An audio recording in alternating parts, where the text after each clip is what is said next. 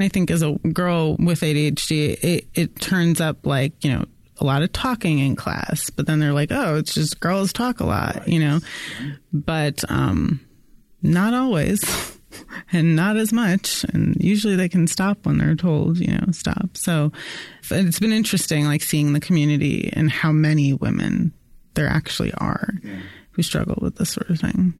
ADHD Rewired, episode 310.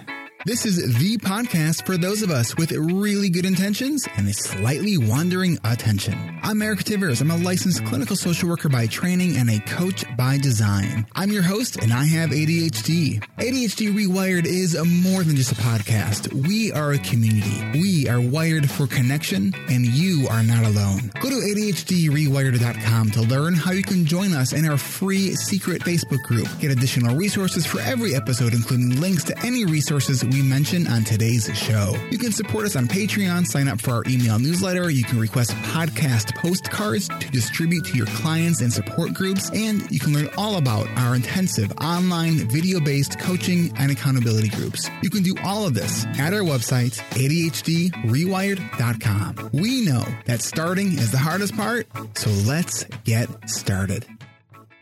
Welcome back to another episode of ADHD Rewired. I'm really excited for today's guest because today's guest is actually sitting next to me in the ADHD Rewired studios, not on Zoom. It's nice to be able to see someone who's not like 2 inches big because that's the size of the screen. And it's Merage Ghane. Merage, welcome to Glenview. Thanks. So Merage is a psychology. I'm going off a non-bio. So psychology, clinical psychology. P.h.D. student. Yep. She's brilliant because she's now in her 8th year of her Ph.D. Yeah. And she is studying some really cool stuff that we're going to talk about related to attention and executive control and decision making. And is a member of one of our coaching groups. What season was it? 17.1. 17.1. All right. Woo-hoo. So let's dive right in. Where were you in school? Give us just a little bit more of that info. Yeah. So I go to school at Virginia Tech, but I'm not there currently. So I finished my coursework. I did a lot of clinical work when I was there, just training wise. And then now I'm doing my dissertation research as a fellow at the National Institute of Mental Health. It sounds very fancy and professional. It does, right? Words are cool. And all right, so let's first dive in a little bit to your story, and then I want to dive into your research because I think it's really fascinating. Cool. Because if you're anything like me and you get overwhelmed just making like small decisions sometimes, like her research is looking at that in some really neat ways. So you were almost diagnosed in high school. Yep, almost. But I forgot to turn in the paperwork, so I was not diagnosed. And so you went to college. Mm-hmm. How was college for you? College was all right. I took on a lot, I think, and I was a double major, psychology and English writing. It was helpful to be in a liberal arts school. I'll say that because the class sizes were small. It was a lot more personal. Your interactions were way more personal.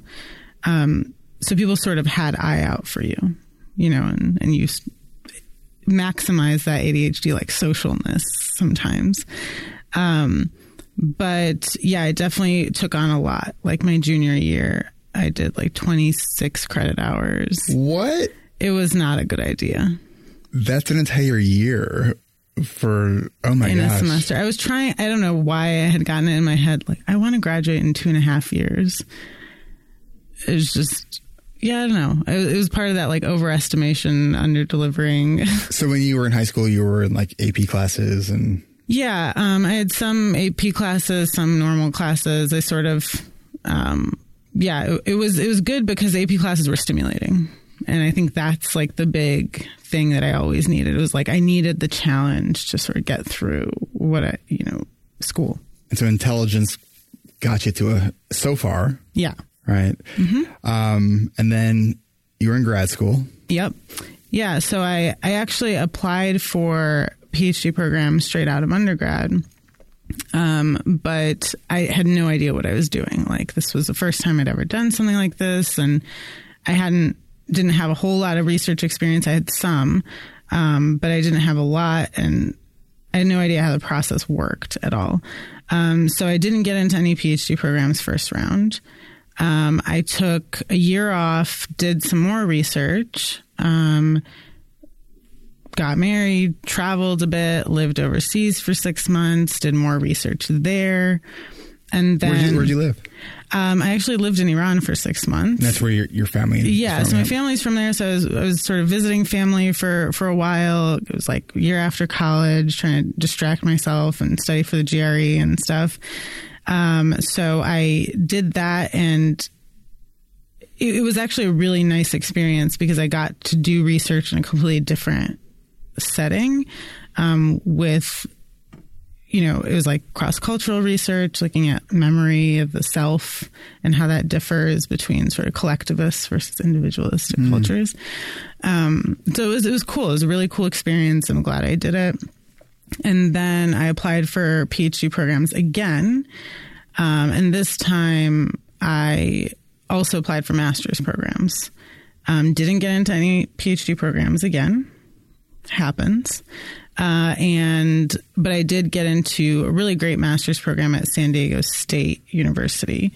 And it's just like a regular psychology. It wasn't like clinical or anything. But I learned a lot in terms of neuroscience and just stats and research, and being in a larger university setting was really helpful. And then the third time I applied to PhD programs, I got in. I got into everywhere I interviewed. So was that hard for you to keep applying? For sure. It was hard, but I think there's this aspect of like stubbornness that sort of comes with who I am. That it's like, if I want something, I'm going to get it. It's going to be hard. It's going to take longer, all of that. But I think I've come to sort of accept that that's okay as long as I still get it. Would you say that you've always had a kind of resilient spirit? Yeah, for sure. I think it's hard work is part of, having things be challenging, and being able to look, like, problem solve and look for different ways to sort of tackle things is like, it's kind of fun. So, while it is hard and it really sucks in the moment, it's good to pick myself back up and try again. So how far along were you in your master's program in grad school when you saw the diagnosis? It wasn't even in my master's program. It was in my PhD program. Okay, and it was probably in my third year in my PhD program. And what was going on then? It was just a lot of stuff. I think, you're responsible for treating patients. You're responsible for writing progress notes, which were the worst. Yeah. But, give me crisis any day. Make me write the report about it. It's so hard. It's so hard. But I think having the diagnosis allowed me to try to think about what it was that I was doing that was also making it even harder. Like being a perfectionist about it. Like, do I really need to include every single detail of a conversation we had in a progress note? Probably not. Like, the gist of it would be totally fine for liability reasons. You did those like process notes. Right. It's like, I don't have to be like, I said this and then she said this. And, and I think realizing that, looking at my own notes and like looking at somebody who didn't have ADHD, who was like in my class, I'm like, oh, that's all I need to do? Like, so it was helpful and eye-opening in that way. And of course, figuring out how I could set up my environment so that I'd perform better, more efficiently. I ended up finding a closet in my lab space because our graduate students, most of us shared, there was like a shared lab space, and people talked all the time. That's hard. And that's part of grad school. Like, you need to vent about everything that's going on, and you need to, talk about research stuff. And But I found a closet that had no outlets, that I needed to basically like put an extension cord through the hallways and silence please sign on the door. In the closet. In the closet. Yep. But it worked. You know, it was a small space. And wait, was it a big closet? No, it was a small closet. And the reason it was a small closet, because there's this concept of like affective field of view that they talk about in visual neuroscience sometimes, or attention research. And it's basically like, you know, we have our field of view is like what you can see given where you are. But affective field of view is like sort of how much like attention space, like how much you're aware of, you know. And I think the smaller the space I was in, the less space felt like existed in my brain. So that worked for me. I always say, you know, when it comes to reducing distractions in our environment, it's simple math. Just decrease the number of things that you could see. Right. Yeah. Decrease the number of things you see, and like the walls sort of help. You know, it's like it confines my brain space. It was like those science fair, like trifold boards. Yep. Like a cubicle, basically. Yeah, it's, you know, when we were sitting at the other spot of my office, and I was pointing out the number of squirrels that just like grab my attention outside my window. Yep. That it's like a bad meme, right? That it's, but yeah, it's like my brain can't filter that. Yep. Especially it's moving. Yeah. Yes. It's anything that's moving. It is amazing what can distract me. Yeah, totally. I agree. You also mentioned children that sometimes pop up outside your window. So I have a corner office, and I have four windows, and my desk is like an L, and so one of the windows is very close to like where I'm sitting at my desk, and apparently right outside my window is this really good hide and seek spot for kids, because there's like a playground kind of near where I'm at. And I was telling Merage that when that happens, they don't even realize like they're right outside somebody's window, and I'll just kind of like peek my head really close to the window with like a smile, and she's just like, "That's so creepy."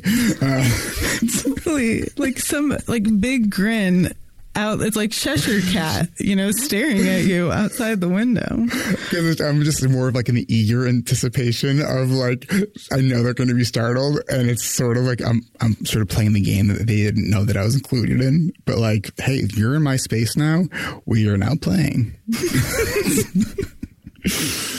And then if I creep them out, then they don't come back. Then I can get back to work. You're like a myth in the community, probably. It's like the smiling man. It's like guy that does that ADHD thing. It's a weirdo. All right, so you were diagnosed. Like, were you like really struggling at that point? I was. I think I was getting a lot of feedback about, you know, Merage is really good at a lot of things, and she has a lot of potential. And, but there, you know, as soon as she fixes, like, sort of improves her development in one area, like another area sort of falls a little bit off the wagon a little bit. And I was like, why is this so hard? Like, it's just not as hard for everyone else. So, and I was just tired of hearing that whole, like, you have so much potential, but not quite, you know, and that was like my parent-teacher conference feedback since birth. Yeah. You know? Yeah, it's amazing. And I look back at my old school reports, it's all in there. Like it's, you know, smart, but doesn't really apply himself, is easily distracted, is messy, is disorganized, forgets to turn in his homework. It's like, it's why it wasn't, you know, because I wasn't hyperactive. So for me, it wasn't, you know, I wasn't caught. Well, and I think as a girl with ADHD, it turns up like, you know, a lot of talking in class, but then they're like, oh, it's just girls talk a lot, right, you know? Right. But not always and not as much. And usually they can stop when they're told, you know, stop. So I think it's tough. And it's been interesting, like seeing the community and how many women there actually are who struggle with this sort of thing. Let me ask you, you told me that you're first generation in the U.S., family's from Iran. Mm-hmm. Is there, we know that in a lot of minority communities, there's a lot of stigma around all things related to mental health. Totally. I think the cultural stuff comes in a good bit. I think it also is a place of how family expectations and values can shape sort of our perceptions of ourselves. And so if, I don't know, so say you're in a culture where it's valued that women behave a certain way or that, you attain a certain level of achievement.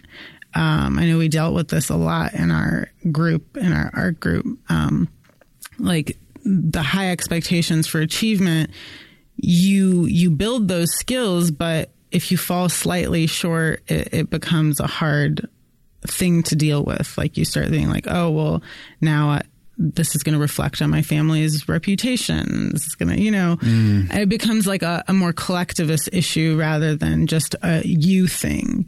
And so you start feeling responsible for like lots of things. So did you tell your parents right away when you were diagnosed? Oh, yeah. So my mom, I think, always sort of knew, and she's the one who had pushed for it in high school also, which was really helpful. I think my dad didn't quite have as much. It's just stuff that it's not even cultural. I think generationally, that my parents' generation weren't really aware of these sorts of things. And if they were, may have approached life differently. Now they're totally open and talk about it all the time. And my mom thinks, sometimes she has it, whatever, but, or like, yeah. So, but I value it. I think it gives me uniqueness. It gives, the people in my family, like my parents, aspects of them that are just unique. My dad was really sports oriented. And so there are valuable things that came out of it. It did bring us closer, I think, in some ways eventually. Once you sort of have an answer, you can say, oh, this makes sense why it was so hard for her. And so they were really accepting and... Yeah, and I know that not everyone is that privileged. But it's an ongoing dialogue still, You have siblings? I do. Yeah, I have two. I have a brother who's 6 years younger than me and a sister who's 8 years younger than me. So the oldest. Yeah. So you were the practice kid. Yes. Yes, but yeah. Yeah, and that's the other thing is like being immigrants. So I was born here, but my parents were immigrants, and that's also a level of parenting difficulty that gets added on. You don't have your parents to help you raise children. Like there are no grandparents sort of in the picture.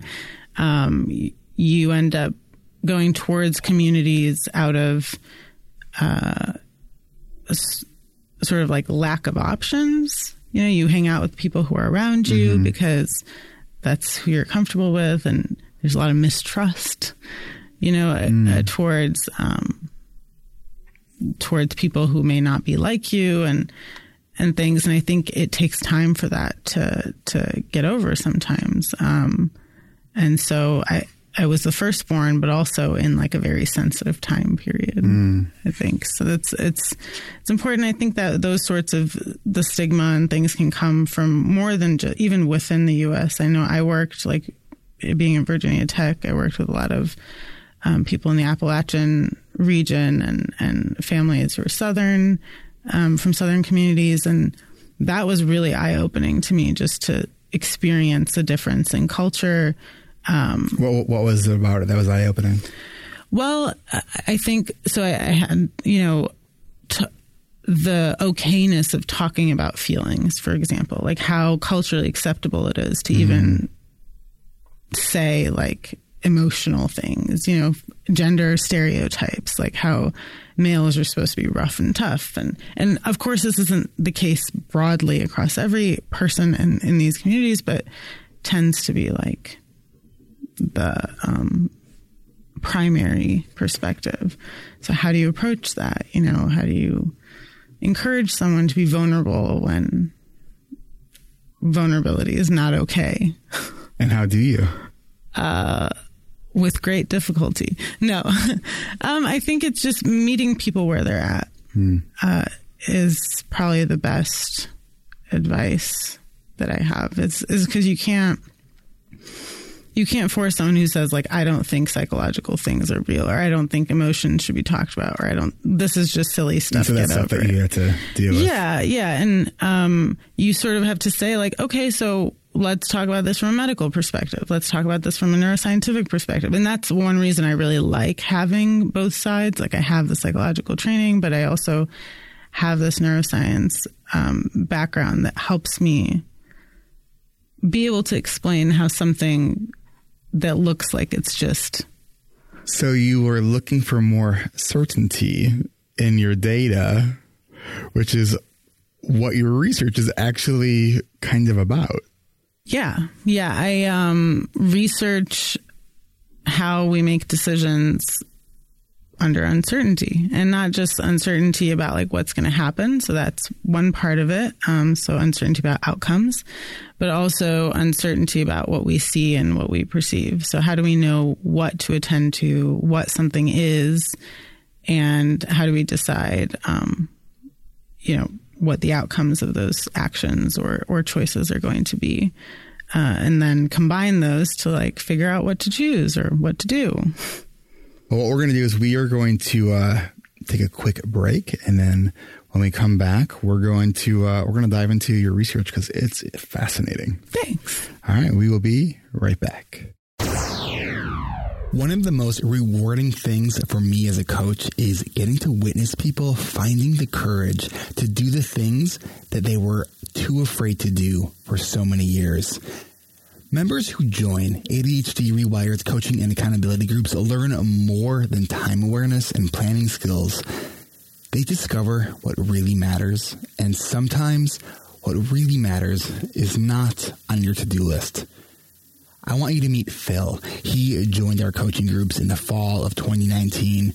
He's an artist who has been working as an architect for the last 10 years, feeling stuck and afraid because of his ADHD. Before this group, I really didn't think that I had a way out of the 9-to-5 job that I do. And I actually realized that for so many years, I've done a job that was safe because I just couldn't risk taking risks, because my ADHD was just too unknown. I just couldn't take a risk. And now I have actually started to take risks, and I've spoken in a way that put my voice forward. And God damn it, I had a meeting on Thursday, and it was with 7 very angry union men. I asked to come to the meeting, and I'd been pushed out because they didn't want the architect in the room advising or stuffing it up. And by the end of that meeting, those 5 guys were all crowded around me asking about the design, and one of them stood up and said, "This is what we've wanted the entire 3 months of this negotiation, to be able to talk to someone." And 3 weeks before, I had my manager, my director in the room. I've been asking for help to get in that room. This process, you need to help me. You're not doing enough. You really have to help me do this. And that was because of this group that I spoke up. And then the director of that area sent an email going, "That was just a great meeting. We came together. Thank you." It was like, circulate that to all my directors and show them. I honestly can't believe it. That session for me was 40 minutes in a year of pain and 10 years of pain in this job. No one in the room could actually give them what they wanted. It was fighting and arguing, and they were terrified. Everyone was terrified of these union guys. And I'm not saying I'm magical or anything, but it's because I spoke up and I got into that room, and I still want to leave this job. But it's like a knowing has happened that's always been there, but I haven't been able to get it out because I was so frightened. That's just like some huge great moment that happened this week. It's like, it was so cool. It was magical. I still want out of the job, but Jesus, it's so much better day to day. With ADHD Rewired's intensive online video-based coaching and accountability groups, you're going to have the support and accountability to take the skills and insights you learn and actually take action on them. You're already trying hard. Maybe it's time to try something different. Go to coachingrewired.com and sign up to get invited to our final registration event for ADHD Rewired's 20th season of coaching and accountability groups. Spring sessions begin April 8th. We are already filling up. To see how many spots are still available in each section, and to see session dates, times, and other details, go to coachingrewired.com. Start your journey with our 10-week intensive coaching group. You can keep your growth going with weekly sessions with our members of our alumni program, which you will get to try for free when you join our coaching and accountability groups. This is more than ADHD coaching. This is ADHD Rewired Coaching. Come experience the true power of supportive accountability for members of your own tribe. Join us for our last registration event. It's on March 5th. Registration is by invitation only. To get your invitation, go to coachingrewired.com and click on the big green button. Space is limited for our registration events. Don't wait because we will fill up. The website again is coachingrewired.com. That's coachingrewired.com. All right, we are back. So, Merage, where do you want to start with your research? Because I know that you just presented recently a paper. What was your topic? It's super nerdy and cool sounding. Yeah. I presented a poster at Society for Neuroscience, which is a gigantic and very overwhelming, but also super fun conference. So my topic was on how we make decisions under perceptual and reward uncertainty. So uncertainty about how much something, what the value of something might be, or uncertainty about what something is. So I just presented on that. That's just like from pilot data from my dissertation. So moving along on that large project. How many people did you have in your study? I had this. So this was just behavioral data. I had about 10 subjects in this one. And now I'm collecting data in the MRI with functional imaging with the same task. And what are you looking for? Several things. So one is how are people actually doing this? What do they trade off? Do they combine perceptual reward information that they have? Do they primarily bias their choices using one or the other?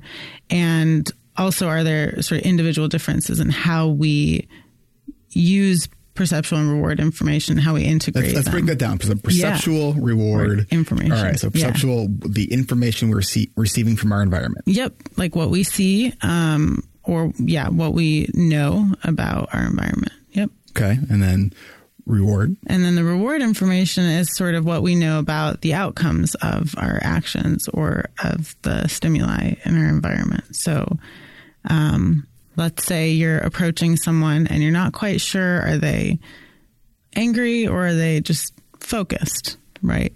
Well, whether they're angry or focused is going to alter how they react towards you if you, in fact, interrupt them. And so you have to decide, am I going to assume this person's focused? Well, I could be focused and then get interrupted, and now I'm going to be angry. Now you're going to be yeah, totally. So also like your prior knowledge about what that person is like, are they going to be reactive or are they just going to be calm and whatever. So that's kind of the question is. So you're kind of looking at reward as a knowable outcome. As a knowable outcome, yeah. So I don't have any learning in my task. People don't have to figure out what the options are worth. I sort of tell them up front, like if you pick option A, you have 80% chance of getting a high reward. So set up the scenario for us. Okay. So the scenario is there's sort of 4 pictures on the screen, like in quadrants. And you're told that 2 of the pictures are always cars, and cars are worth nothing. And they're always difficult to see. Okay. They're hard to see. They're sort of meant to be distractors. Okay. Okay. And then you have a face and a house. And faces and houses are commonly used in neuroscience tasks, partly because we have a pretty good idea of what regions of the brain they should activate. Got it. And so it's sort of a sanity check when you're trying to be like, is my task actually doing what it's supposed to be doing? So faces and houses are targets, and they're worth something. How much they're worth depends on the condition you're in. So sometimes faces are worth, anytime you choose a face, it'll give you 8 cents. That's 100% of the time. It'll give you 8 cents, and that's a high reward amount. low reward amount is 2 cents. And so when face is highly rewarding, house is not very rewarding. So what is the participant choosing? Like, what's the... So they're just picking a stimuli out of in these 4 quadrants. Like? Yeah, whatever they feel like will give them the most reward. So the caveat here is that the clarity of the face and house change as you move through the trials and in one of the tasks. So they're not both clear and easy to see, right? So the cars are worth nothing, and then you're just, what do you think will give you the most reward? Based on what you know. Okay. Right? Okay. Yeah. So you're told the probability of reward for picking each one, and you're told that they might change in clarity. So now the question is, are you going to choose the one that's clearest because you're guaranteed to get whatever outcomes associated with that? Or are you going to try to find the one that's really, that you know is more rewarding, and risk potentially choosing a car in the case when that stimulus is harder to see? So these are all either blurry, they're blurry to some degree. Mm-hmm. And you're kind of thinking, I think that's a car, I think that's a house. Right. Okay. You sort of have to and it's really fast. You only have 1.5 seconds. Nice. To do this. Okay. Yeah. So it sounds complicated, but usually when participants do the practice, they get it within 10 trials. Once it's mostly adjusting to the time. But it just goes to show how fast we do actually make choices. Super fast. You only see the stimulus, guys, for 0.3 seconds. Wow. Yeah. That's enough neat to perceive it. Yeah. That's neat. Yep. So how does this play out in kind of real world application? Yeah. So there's a lot of situations this can be applied to. So when we go about our day to day, most of the choices we make are in some condition of uncertainty. Yes, we have experience, but we've sort of developed these expectations, right, about how likely something is going to happen, or, how fast we have to travel to get to certain destination in a particular amount of time, or et cetera. So say we're trying to find a friend in a really crowded, or you're a little kid and you're trying to find your mom in a really crowded shopping center. You have to sort of trade off. Am I going to tap on anyone who looks like my mom, or am I going to wait until I'm sure that this is my mom before I tap on them, or try to find them? And that's sort of where the trade-off is happening. It's like, how much do you want the outcome and you're willing to go through different mistakes to get there? Or do you want it, is accuracy what you're sort of prioritizing? You want to be sure about your choice before you make it. And are you looking at different temperaments of people, or different? What are some of those variables that you're looking at? Yeah. So, that's why the question of individual differences comes out. Because you could be very biased by the sensory information in your environment. That's really what guides your behavior. You don't really care about the outcomes as much. Or you could be guided by certainty. And these sort of more general things. So it may not have anything to do with the perception or the outcome. It could just be how uncertainty averse you are. So that's one domain that I'm looking at is aversion to uncertainty.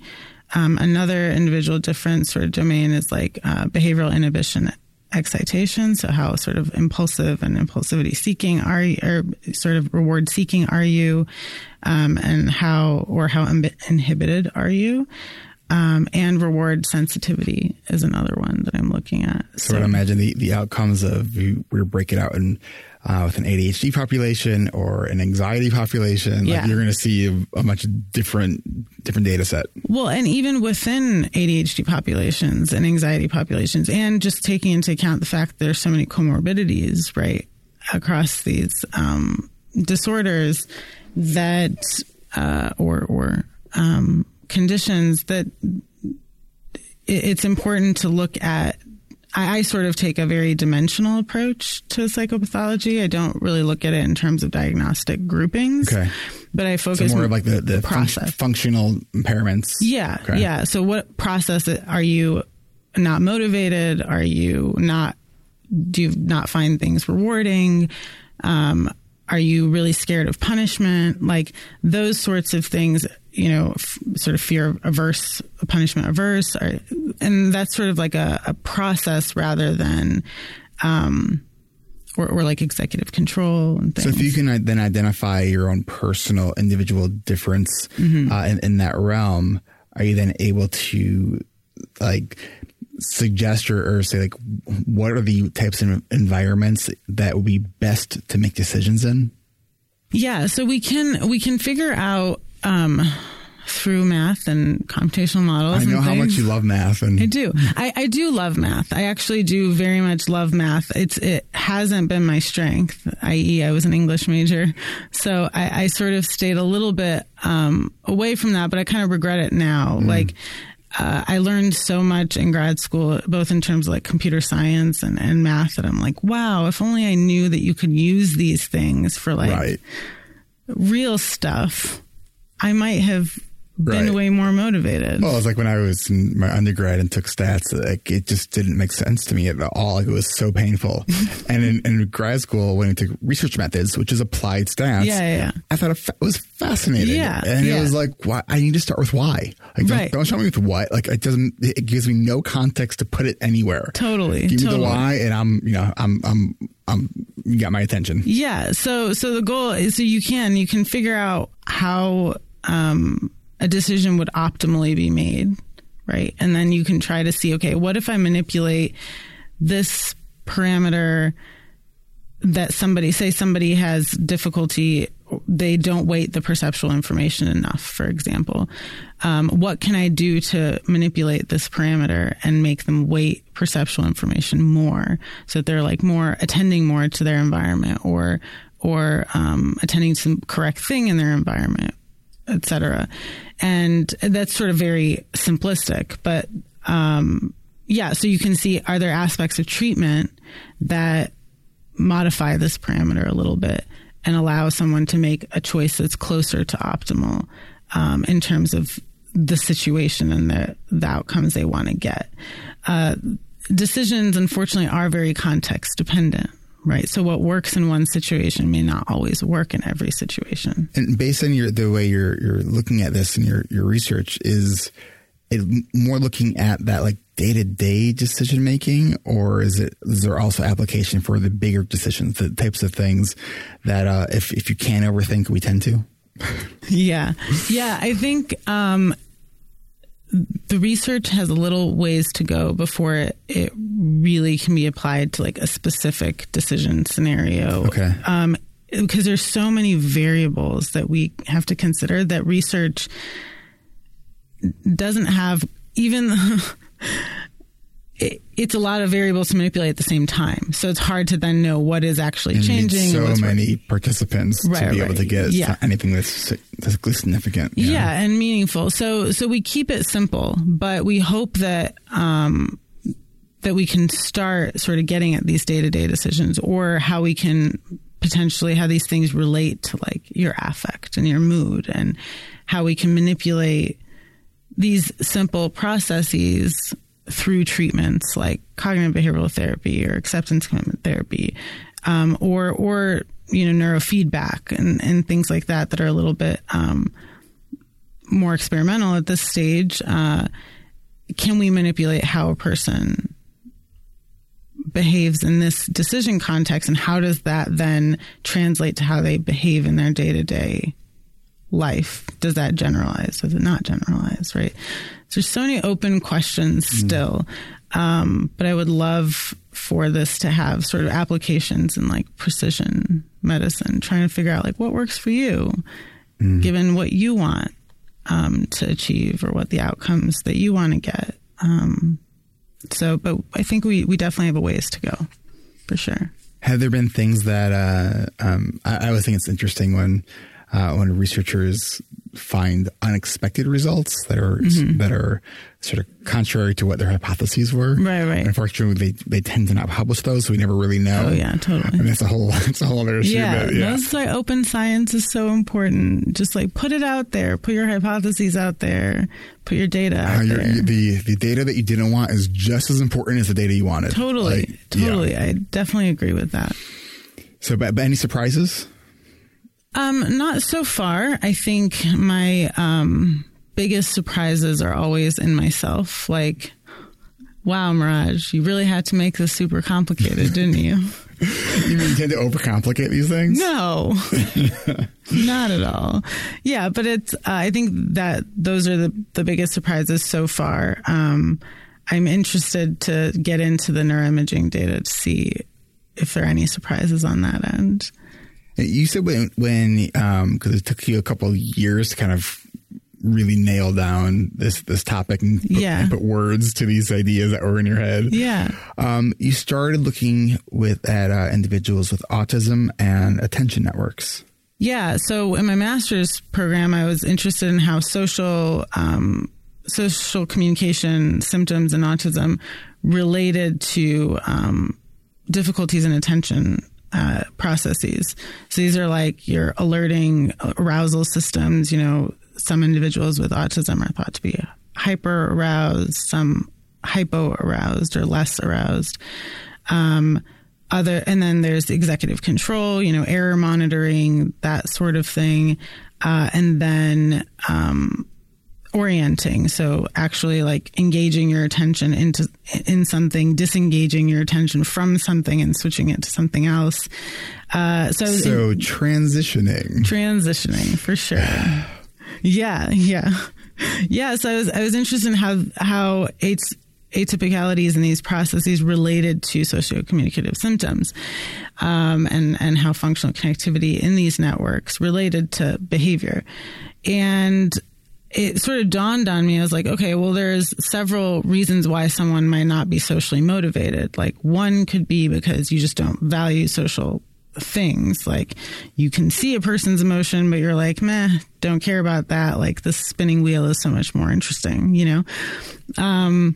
But you could also avoid social situations because you have difficulty attending or perceiving them, either because something's moving too fast and you can't keep track of it, or because there's so much, like you mentioned, like looking at a face, maybe it's like too arousing and the sensory stimulation. Yeah.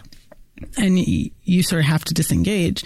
But at that point, the issue is slightly different, right? So now you're looking at someone who values social interaction, but because they have difficulty with it and because it's not a reliable like reinforcer, you end up ignoring the social information or can't quite make sense of it enough to do what you need to do in that social executive function. Right. Exactly. I mean, social executive functioning and just perceiving social information. Like if our emotions change so frequently on our face, we don't really think about that as something that's hard to see, but sometimes it's hard to keep track of things that move quickly, and change often. So that's where then my dissertation idea came from, because I realized a lot of disorders, you see difficulties with attention and perception, but also difficulties in sort of motivation and learning, like reinforcement learning and things. So, I sort of combined these ideas. Turns out it was a lot harder than I expected. I find as a general pattern or theme for people with ADHD, we are good integrators. We tend to, pull information together from seemingly unrelated things, which is great and also can be painful sometimes when you're doing it, especially in an academic setting. Yeah. So many times I sat in front of, a professor and I was like trying to explain my idea and I'm like, they're not getting it. Like, can't find the words for it. But there's so many things now that can help with this sort of thing. Like, how do you put your science into lay terms? How do you I did to sort of practice this kind of concept. I did like a 3-minute talk competition, explain your whole research idea in 3 minutes. That was super difficult. Such little time 3 minutes is, but it was fun. It was good exercise. Just iterate over and over. And I wrote it out sort of as a paragraph. Then I started to sort of talk about it normally. I recorded myself doing it to be like, does this sound natural? You know, you start thinking like, what is essential for the understanding and what is like me rambling off in like the corners of my brain. Although the brain's round, so I don't really know if we have corners, but you know, roundish. Anyway, see, like that. So, yeah, what's the essential information? What can I cut and won't lose the essence of the topic? And so, yeah, iteration. What's the hardest thing for you about managing your ADHD going through your PhD program? The hardest thing, several things. I think one is the stigma in academia around talking about this sort of stuff. I think, strangely enough, especially in psychology and neuroscience, not everyone has this stigma, but definitely it exists. And I think it's tough to not be able to openly talk about that. Because we were talking before we hit record if whether or not you wanted to use your real name because you're like looking for internships and work. And so decision making, how did you come to that decision to use your real name? I think it came down to values for me, and it came down to what is important and where I want to see the field go.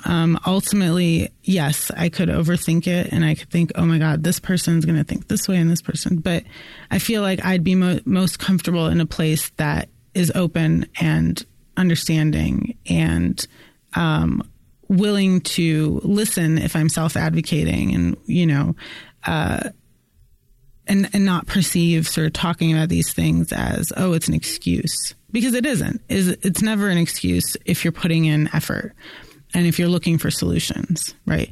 It becomes an excuse if you stop looking for solutions. So that's the kind of place I want to be in. Well, I want to thank you for doing that because it's, I think that every guest that comes on this podcast and 98% of the guests on this podcast use their real name. I think I've had maybe 2 people who wanted to use an alias name. That's fine. I just think everyone that does that, it's a radical act of stigma busting behavior. And thank you for doing that. Yeah, no problem. Because there's risks involved in it. There is. But I think, and not everyone can. And I totally respect that. Going back to meeting people where they're at, you know. Yeah. But I'm proud of having gotten as far as I have. As you should be. With everything. You know, you were saying, but it's, I'm in my 8th year of my program. I'm like, you're getting your Ph.D. You have ADHD. Like, you're rocking it. Thanks. I mean, they don't just hand out PhDs. No, and it's not. And I recognize all the privilege that I've had along the way, you know, to get there. Because it costs money to do stuff like this, to send in a lot of applications, to do all these things. So I think as a field, we need to be way more aware of that and way more supportive of the people who don't have those privileges. Whether it's because of neurodiversity that the privileges are sort of undermined or whether it's because of financial, social, cultural things. Yeah, for sure. So we're getting near the end. I wanted to take one more quick break. When we come back, I'd like to talk to you a little bit about your experience in the coaching groups. Of course. All right. We will be right back. Did you know that you can support this podcast each month and get some cool perks in exchange? By going to ADHDrewired.com/Patreon. If you are listening to this and it's early enough on Tuesday, February 25th, and it's before 1 p.m. Pacific, 4 p.m. Eastern, you can join me for an hour of group coaching with other patrons who give $25 a month or more. We had months where just 1 or 2 people have come. So as far as value goes, it doesn't get much better than that. I want to thank all of our patrons who give any amount, and especially those who give at a $25 a month level or more. I hope to get to see you today. MJ, Justin, Rob K, Tina, Joshua E, Miley, Will Curb, Agnes, Nikki, Matthew, Christy M, and Steph D. We do this every fourth Tuesday of the month at 1 p.m. Pacific, 4 p.m. Eastern. Your support fully covers the cost for my production and editing team over at Pro Podcast Solutions and helps offset some of the cost for my executive assistant, Barb. Whether you can give $1 or $5, $10, $25, $150 or more, I am grateful for every patron who gives what they can. And if you're not in a place to give, you can support this podcast in a non-monetary way. Share it with someone you know or leave a review on Apple Podcasts. Also, if you're brand new to the podcast, first I want to welcome you, and I also want to invite you to first listen to a handful of episodes before you determine how much value you're getting from them. Anyways, thank you to all our current, past, and future patrons. Oh, and I noticed a larger than normal number of credit cards were declined this month. So if you would be so kind to check to see if you need to update your billing information, I would greatly appreciate that. And I appreciate all of you. Thank you. To become a patron, go to ADHDrewired.com/Patreon. That's ADHDrewired.com/Patreon. And thanks.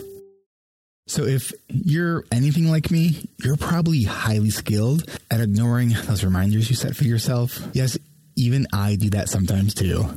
Don't you just wish that there would be a short podcast episode like the ones that Will Curb does at Hacking Your ADHD that would focus on how to create more effective reminders? Wait, what's that? That's what Monday's episode was all about? You mean this week on Hacking Your ADHD, Will Curb covers how to create more effective reminders? Now, how will I remember to listen to that? Check out Hacking Your ADHD this week and every Monday. Join Will as he explores ways that you can work with your ADHD brain to do more of the things that you want to do. Each episode is between 13 to 18 minutes long. And every Friday, check out ADHD Essentials with Brendan Mahan. It's a lot like ADHD Rewired, without the swears, with a focus on kid-related issues. Both Hacking Your ADHD and ADHD Essentials are both part of the ADHD Rewired podcast network, available to everyone, everywhere you consume podcasts. Go subscribe. And don't forget, you can join me and the host of Hacking Your ADHD, Will Curb, and the host of ADHD Essentials, Brendan Mahan, every second Tuesday of the month at 10:30 a.m. Pacific, 1:30 p.m. Eastern for an hour of live Q&A. Register for free at ADHDrewired.com/events. That's ADHDrewired.com/events. And we'll see you there. All right, we are back. And before we dive into you talking about the coaching group, I just want to give you kudos for your attention shifting abilities or attention switching abilities. So during the last break, you've got an email because you've been waiting for responses for internship placements. So while we're on break from this conversation, you responded and to one of the internships that you applied for. Mm-hmm. And just now you got it confirmed. Yep. And then added it to your calendar. Yep. And you're back. Yep. We're back. I'm impressed. Thanks. And we came up so much practice. And we came up and you said something that we should write this down because it was really catchy and clever. And you wrote it down. What was it? Not ideal, but I can deal. Yeah. I like it. Thanks. I like it. Thank you. The date was not my top choice date, but it was a date that I could work around. Not ideal, but I could deal. I love it. I love it. Thanks. All right. So in the maybe one day merch store that will happen. That's maybe at some point. Stay tuned. Maybe we'll have that on a shirt. Feature Eric will be planning. And what was the other one you said? Research is me search. Research is me search. I love it. Love it. All right. So research is me search. You did some of your own me search, joining our coaching groups not that long ago. Yeah. So the self-help aspect was really group help. It was a lot of people talking about their experiences, very relatable experiences that I think not all of us were ready to to talk about ourselves. But when we heard someone else talk about it, just all of a sudden come out and you're like, oh, what are your strategies for dealing with that? How do you deal with this? And how do we implement like the skills that we know we should be using? Like, I think a lot of us have the awareness, like, I should be planning. Well, that's something we were talking about before we recorded it, is like sometimes it can be almost a little bit more frustrating when you like are in the field and you know what to do. Totally. But it's like ADHD is not a skill deficit. It's a performance. Right. You know, it's doing what you know. The how and not just the what. Right. Totally. So why was it that besides that you're a Ph.D. student with ADHD, which, man, that's amazing. Why did you want to join? I had several random people that I had met through various sources, friends and such, that had taken the course and had said really great things. I think one of the major things they emphasized was like, you sort of have to be in a place where you're ready to get into this and work on addressing the hard stuff as it relates, not necessarily, it wasn't like it's like you're motivated enough to want change and then you can take the step. And it's not a cure-all, but you'll still have ADHD at the end. Yeah. But you now have skills and you have a support system that will sort of help along the way, you know, someone to powwow for ideas. Were there things that were surprising to you about being in the group? Just how many people struggle with this sort of thing, and how similar a lot of the struggles are. It wasn't surprising, but I think being in it is very different. They move from that sort of intellectual knowledge to that emotional connection. Totally. Yeah. And I think that's a big part of, I think this is one reason why researchers should go into the environments in which they hope to sometime, someday make an impact, because it gives reality to it and it shows you the real challenge, like the real world outside of the lab controlled setting challenges that people face. So it was insightful for my own work, but it was also insightful for myself. So you're a PhD student, you're working? Yeah. So my work is research. Right. Okay. Yeah. How was it for you making time for the group? Cause it's a big time commitment. Yeah, it was difficult, but I think being upfront about that with supervisors and just saying, you know, I'm going to have to take 3 days a week, 2 hours or an hour 15, however long, to do this, and finding space was a little challenging sometimes. Yeah. Like, I know for a while I was in a room that had automatic lights. So in case you jump out of your chair and start waving your hands. Start waving. You're not the only one that has got to do that. Yeah. So I don't know. So the way the room was designed was just so poor. Like the sensor was covered. So but it wasn't hard if you sort of come to your supervisors with that ahead of time and ask if that's okay. Not everywhere is as flexible. Did you feel nervous doing that? A little bit. I think not everyone understands why you need practice with time management. That was sort of like something I had to explain. Yeah. To one of my supervisors. How did you explain that? I said, sometimes these things come easy for some people. But for others, it needs a little bit more practice. And I'm one of those others. And I think this is going to help me actually achieve the goals that I want to achieve. It's not going to be a cure-all, but it's going to help.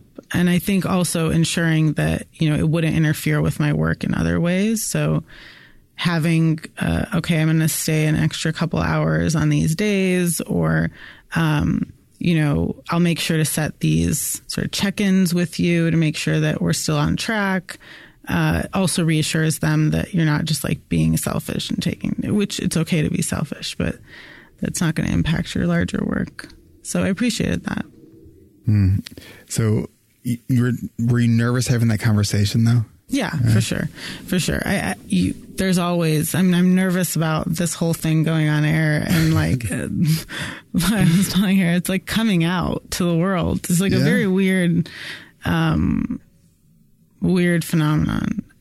But you know, once it's out on the internet, it's there forever. It's there forever. What were some of your takeaways, or the things that, the areas where you feel you really did grow around? I think the group really encouraged me to take a look closer at my values. Like, what are the things that are important to me? Why is it that I feel resistance towards some things more than others? And I think, and resistance, like in a motivation sense, you know, like, why is it so hard to do some things? Right, like, you know, like there's this part of me that wants to do it, and yet it's like there's this invisible like shield that's preventing you from moving forward. Right, and I know that's something that, you know, in the clinic you ask patients all the time. It's like, so what's getting in the way of X, Y, and Z? But asking that question from yourself is just, it's so different. Oh yeah. Because then you're like, I don't know. All your defenses are up, you know? It's like, I don't want to fail. I don't want to seem like I'm making excuses. I don't, you know, so, but all of those thoughts are part of what creates so much resistance. And sometimes just accepting that things are hard, or that things won't be perfect, or that things, that you will fail, and that you will be rejected. And your papers, oh God, guys in academia, if like rejection, just got to deal with it. It's got to sit with it. It's going to hurt. And then you just got to let it go. Be like, okay, what's next on my plate? Where else can I send this paper? You know, it's an important skill. It's very difficult. And this was sort of a discussion that was just recently had. You never sort of develop, it can become easier, but you're never numb to it. Right. You know? Right. And you just find better ways to deal with it. Yeah.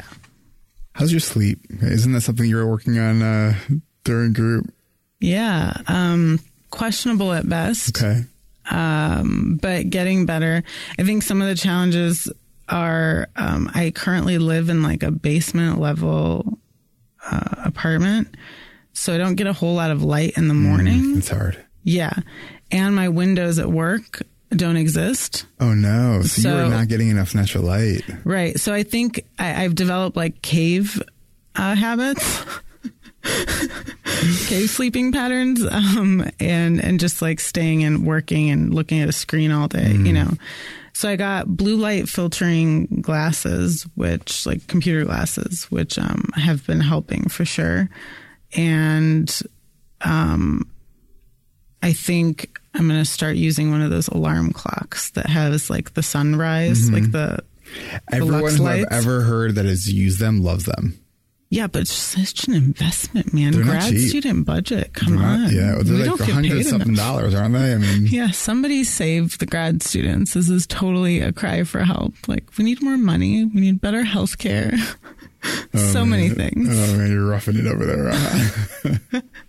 Seriously, unionize, do whatever. And you've stayed engaged in our alumni community.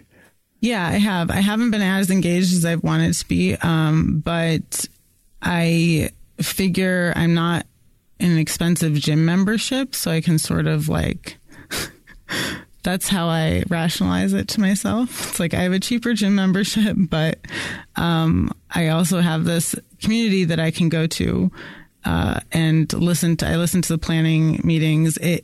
It's just that like prodding that you need that like you won't get in a normal setting. You know, you have normal work deadlines and things, that stuff, that prodding exists, but this is like prodding to make sure that stuff happens, you know? So, like what were some of the things that, in the alumni sessions that you've been to, that you found helpful? Right now, I think we're working on the yearly planning, and that's definitely, this is going to be the first time I'm going to plan a year in advance for anything, guys, anything ever. How's that feel? Feels interesting. Not quite as like sweaty, you know, you're not quite like left to the deadline. But it's less anxiety inducing in some ways, and I think more anxiety inducing in others, because you're like, I can't think that far ahead. How do I think that far ahead? But it's good practice. So I'm looking forward to that.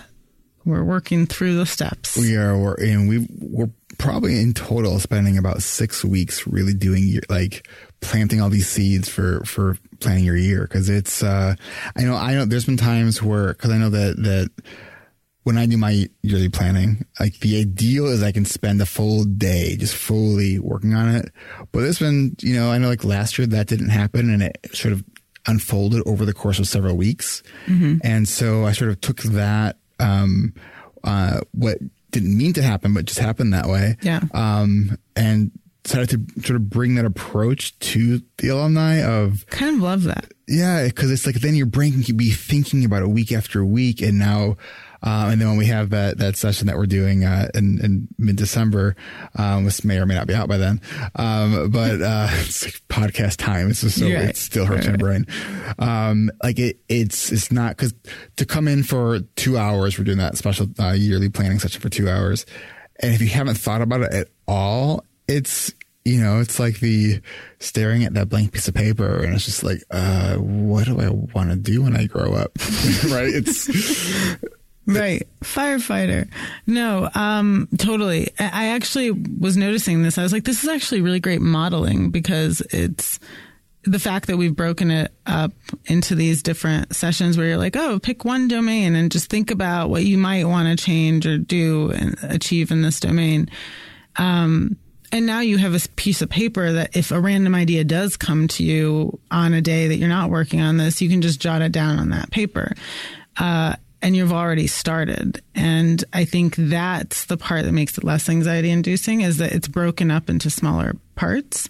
The hardest thing in everything I do is always like, when you have the big thing, it's like a monster. Mm-hmm. And all you want to do, it's like so much easier to deal with a bunch of little baby monsters, than like a giant dragon. Marcia, I don't think I realized how good you are at turning a phrase. I like it. Thanks. It's and so much of, when I was just at the ADHD conference, and just and community is just something that is we're both kind of science oriented people, but it's like magical, Totally. It's you can't, yes, you could measure it, but you can't really measure it, right? Because it's such it's this feeling that it's hard to describe and hard to really get until you've experienced it. Yeah, it's a sense of belonging, it's important. It doesn't matter where it is. It's like you're an artist, your artist community. If you're, somebody who just gets like a little bit of how you think. I think it's beautiful that we have so many different kinds of people in ADHD Rewired. There's just like some similarities that we all sort of share. But I think, it is. Sense of community is really nice. So what else? What else would you like to share with listeners, either about your own personal journey, about being part of the group, any random jokes? Jokes sort of just have to happen. It's hard to be put on the spot. Like no joke planning session. Right. Maybe for comedians. I don't know. You guys should interview with Eric if you plan out your jokes, because that'd be a cool topic. I would imagine professional comedians do plan. Yes. They definitely do. Isn't that like the Jerry Seinfeld thing where like he tries to have these like streaks where he works on writing jokes like every day? Wow. Gosh. Sounds like a lot. But no, I guess my only last thing, not even really personal, but just encouraging people to find where they're comfortable in whatever setting they want to be in. There will always be sort of like, you're always going to be pushing against some tide, but that tide leads to like calmer rivers. And there are other places within that setting that you can be that feels better to you and that feels more comfortable to you. And I think we are a lot of us in this community and in the scientific community, for me, and have resilience as a big part of who we are. That is a strength, right? Like when you're on an interview, when you're talking to people, resilience is a huge, huge factor, and it instills a lot of hope, I think. And community can help with that. It can add to your resilience when you're like not really feeling your most resilient. And I think it helps when you do get rejected and when things don't end up the way you imagine them to end up. Because there's a lot of uncertainty in life. There is a lot of uncertainty in life because research is me-search. Well, Merage, I think that is all the time that we have for today. Thank you so much for making the trip out here and spending some time with me here in Glenview. It's always fun to have visitors because I get I see so many people on my computer screen every day and every week, and it's just nice to have them be more than 2 inches big. Absolutely. Thanks for having me, Eric. His office is super cute, guys. If anyone is ever wanting to just you should come down. It's cute, huh? It is. It's cute. I like that, wardrobe. Is that what you call it? It's a farmhouse bookshelf with sliding doors. I mean, it's when I found that piece of I hate shopping of all kinds, even stuff that I like to get. And when I had to furnish my office, I saw this thing. I fell in love with this piece of furniture. Nice. And this is the soft, squishy side. And of course, it's got like a gazillion parts put together. So I